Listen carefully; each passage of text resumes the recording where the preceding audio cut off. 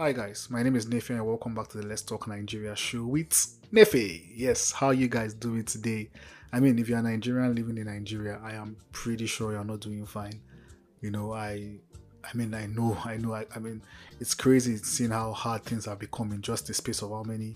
I mean, starting from last year itself with the whole Naira crunch and everything, but it just got really worse with this new government. During the campaign, they said it was renewed hope, but all I'm seeing now, like people say, is renewed shaggy, renewed a new level of hardship, and it's just really sad to see that we have a government that is extremely insensitive to the needs of the people, extremely insensitive to the feelings of the people.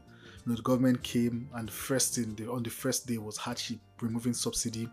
Fuel subsidy was out, and then now power tariffs have gone up. Now they are saying they're taxing carbonated drinks.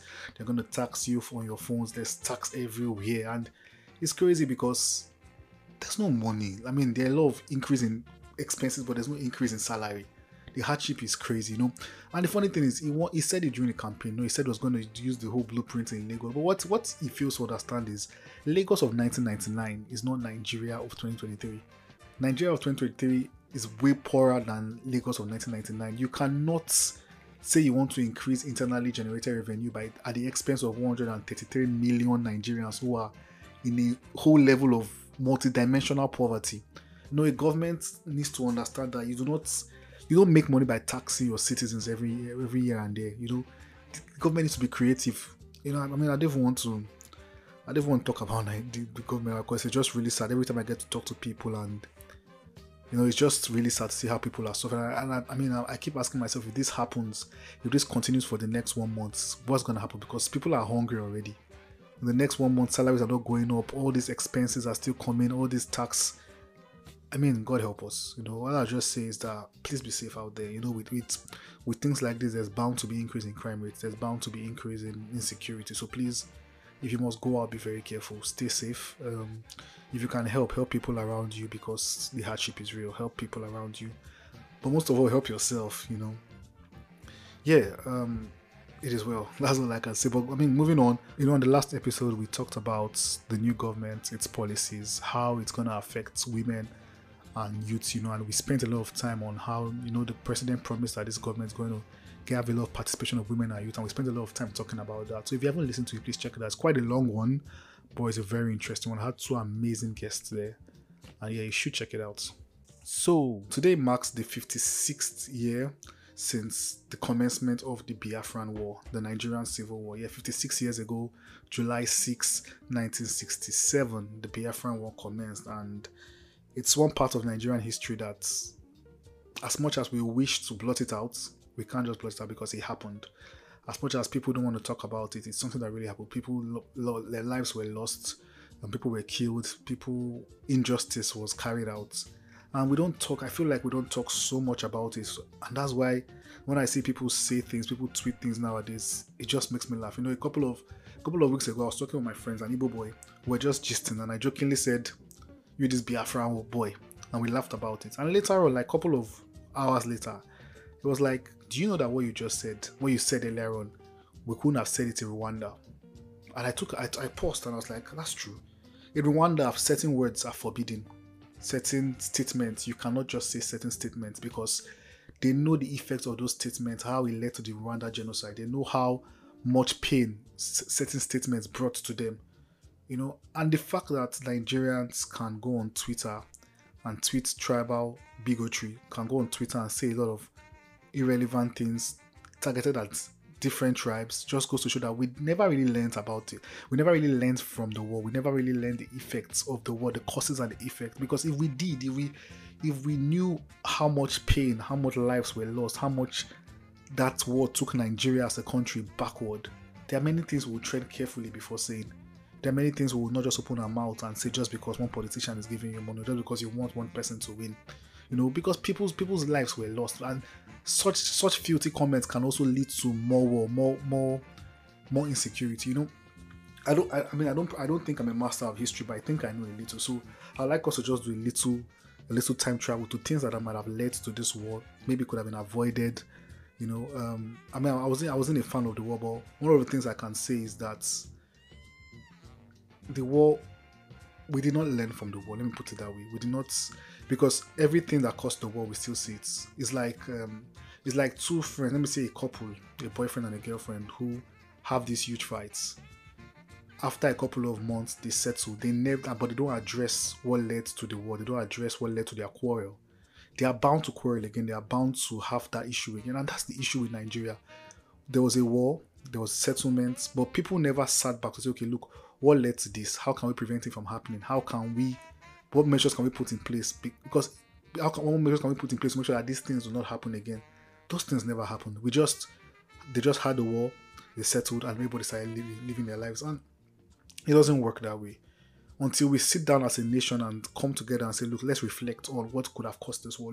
Let's reflect on what we can do better as a country. I feel like the issue of tribal bigotry will still exist in our country. I mean, I pray we never have a war again, but the truth is, if we do not learn the lessons we need to learn, we're very close to such from happening again. You know, I like to take us back to. I mean, people. If you and I hate the fact that history is not taught in our schools. People are not really taught about these things, because if you ask people what led to the war, many people do not know what led to the war. Some people say, oh, Ojukwu was greedy, oh, Gowon was greedy. But the truth is, the war preceded these two figures. These two figures, they only came at a time where it had to happen. I feel like even if the war didn't happen in Ojukwu's time, the war was going to happen eventually. You know, so, I mean, historians, some people believe that all of this started from pre-independence. You know, they say the Easterners and the Southerners were the real people that pushed for independence. You know, back then, Ahmadu Bello, who was like the head of the northern region, wasn't really a big fan of one Nigeria. You know, wasn't really big on it. He felt Nigeria wasn't supposed to be a country, and which to a large extent I understand. I kind of agree with him, because it was just a social or a business experiment by the British to put the North and the South to be one. We had no business being one. You know, but when it was time for independence, the British gave power to the North, and a lot of people felt it wasn't right. Felt this could have spread. You know, it could have touched everybody, but majority of the power was left with the North.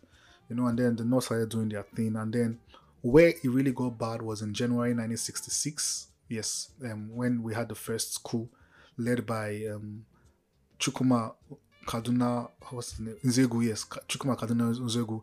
And you know, when this happened, it was seen as an Igbo coup. But the honest, I mean, it was seen as an Igbo coup. It was seen like, oh, the Igbos were trying to attack the Northerners.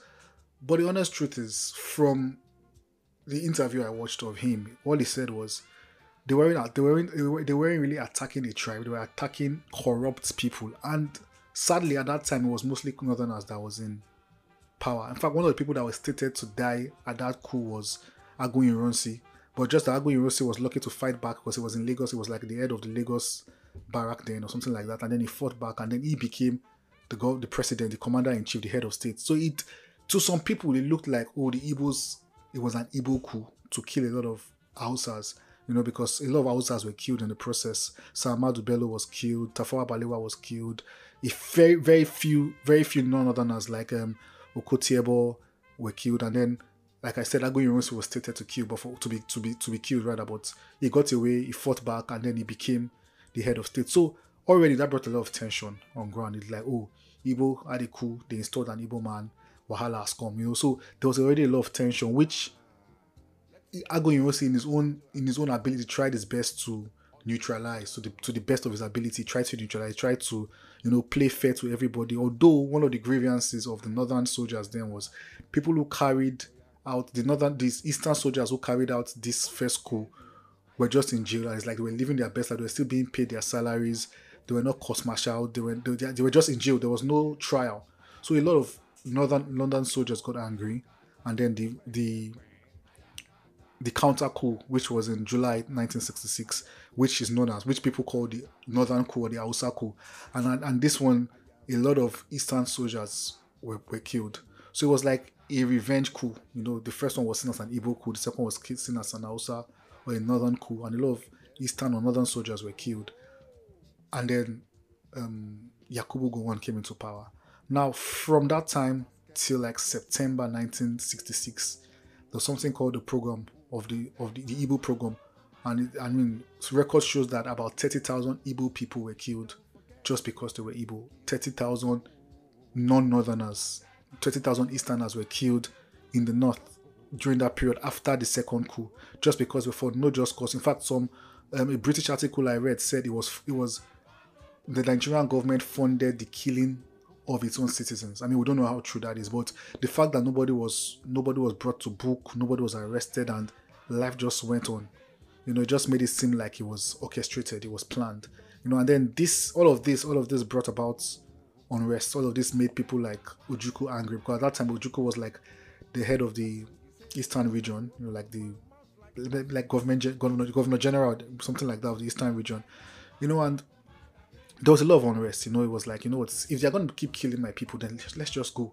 And then they had the Aburi Convention, which was supposed to, bring about peace. We were supposed to bring an agreement, come to an agreement. And funny enough, they had an agreement. All Ojukwu was saying was the idea of one Nigeria is crazy. Let's decentralize the country. Let's have different regions. We can have a commander in chief, a supreme head who's like a figurehead who just comes when we need to make a unanimous decision, but let every region be responsible for themselves. And to me, I think it's 50 years later, 56 years later, and I still think that that's the solution of Nigeria, but that's a talk for another day. And they had the agreement in Aburi Convention in Ghana. They left, but coming back to Nigeria after the convention, it seemed like to the Nigerian part of it, because now it was already, okay, look, there's already a Nigeria, there's already a Biafra secession that was coming up. And to the Nigerians to go on and to his cabinet, it didn't look like a fair deal. I mean, they agreed in Ghana, but coming to Nigeria, it seemed like it wasn't a fair deal. And then at the same time, Awolowo, who was like the head of the Southwest rather, was already pushing that if Biafra is allowed to go, we also would go. So, and then, I don't know, maybe it was show of power, I don't know what came over, but all of that transpired, all led to the war. I mean, I'm not saying I'm the best historian or the best history student. If you have a better account of this, please hit me up and let's talk about it. But this is just a summary of everything. I mean, there are a lot of books you can read out there. I've read a couple of books, but this is a summary of what led to the Civil War. And then the war broke out, and when the war broke out, I mean, when I'm sure when Ojukwu freely announced that, look, Biafra is breaking out, I'm sure he did that with the confidence that, okay, since I'm moving out and Awolowo is going to take out the Southwest, it's going to paralyze, Nigeria, because then to now be Eastern Nigeria, which is Biafra, Southwest, whatever they want to call themselves, and the North, and then everybody can be happy, But when that happened, for some reason, Awolowo was able to strike a deal with Gowon that prevented the Southwest from breaking out. So it made the Nigerian forces stronger, leaving Biafra at one corner. If you know the map of Nigeria, I'm sure you can picture all of this I'm saying in your head. But I mean, I'm not here to push blames on Biafra. I'm not here to push blames on Gowon or Ojukwu or Awolowo. I just tend to ask myself, what could have happened if Biafra was allowed to happen? What could have happened if Gowon upheld the Aburi Convention and Nigeria was allowed to be decentralized? The North take care of yourself, the South take care of yourself, the East take care of yourself. We come together when we need to make certain decisions for one country, and then everybody's independent of itself. I mean, like a confederation. I tend to ask, would it have been better for Nigeria? I mean, in my opinion, I think it would have been if we had everybody do their things independently. Come together when we need to make decisions where everybody is responsible for themselves. And I just stop to think sometimes of what could have happened if the war even didn't happen at all, if there was going to be peace, or even if the war happened now, but at the end of the day, Biafra was allowed to go their way. But what happened, what didn't happen is not really my business. What is my business now is the impact of tribal hatred, the impact of tribal bigotry, how we've seen it play out, how it led to the loss of over 2 million Biafrans in the Civil War, how we still see it play out in Nigerian elections, how we still see Nigerians take tribal sides. Even outside Nigeria, you see people still say poor tribal slurs against each other, and we're supposed to be, in quote, one country. I mean, Ahmadu Bello, like I said, he didn't believe in the idea of one country, but if we are to stick together, we have to find a way to make this marriage work. If we're not going to make this marriage work, then maybe we shouldn't stick together. I mean, we cannot have a country who claims that the most our major resource is oil, but then the southeast and the south and the south and the southeast that have this oil are the most impoverished region of the country. We cannot have a country that is claiming one Nigeria, but for some reason some regions are starved of development just so they will not have economic power. You cannot tell me that a country that is one Nigeria has only one seaport, a country that is surrounded by water in different areas.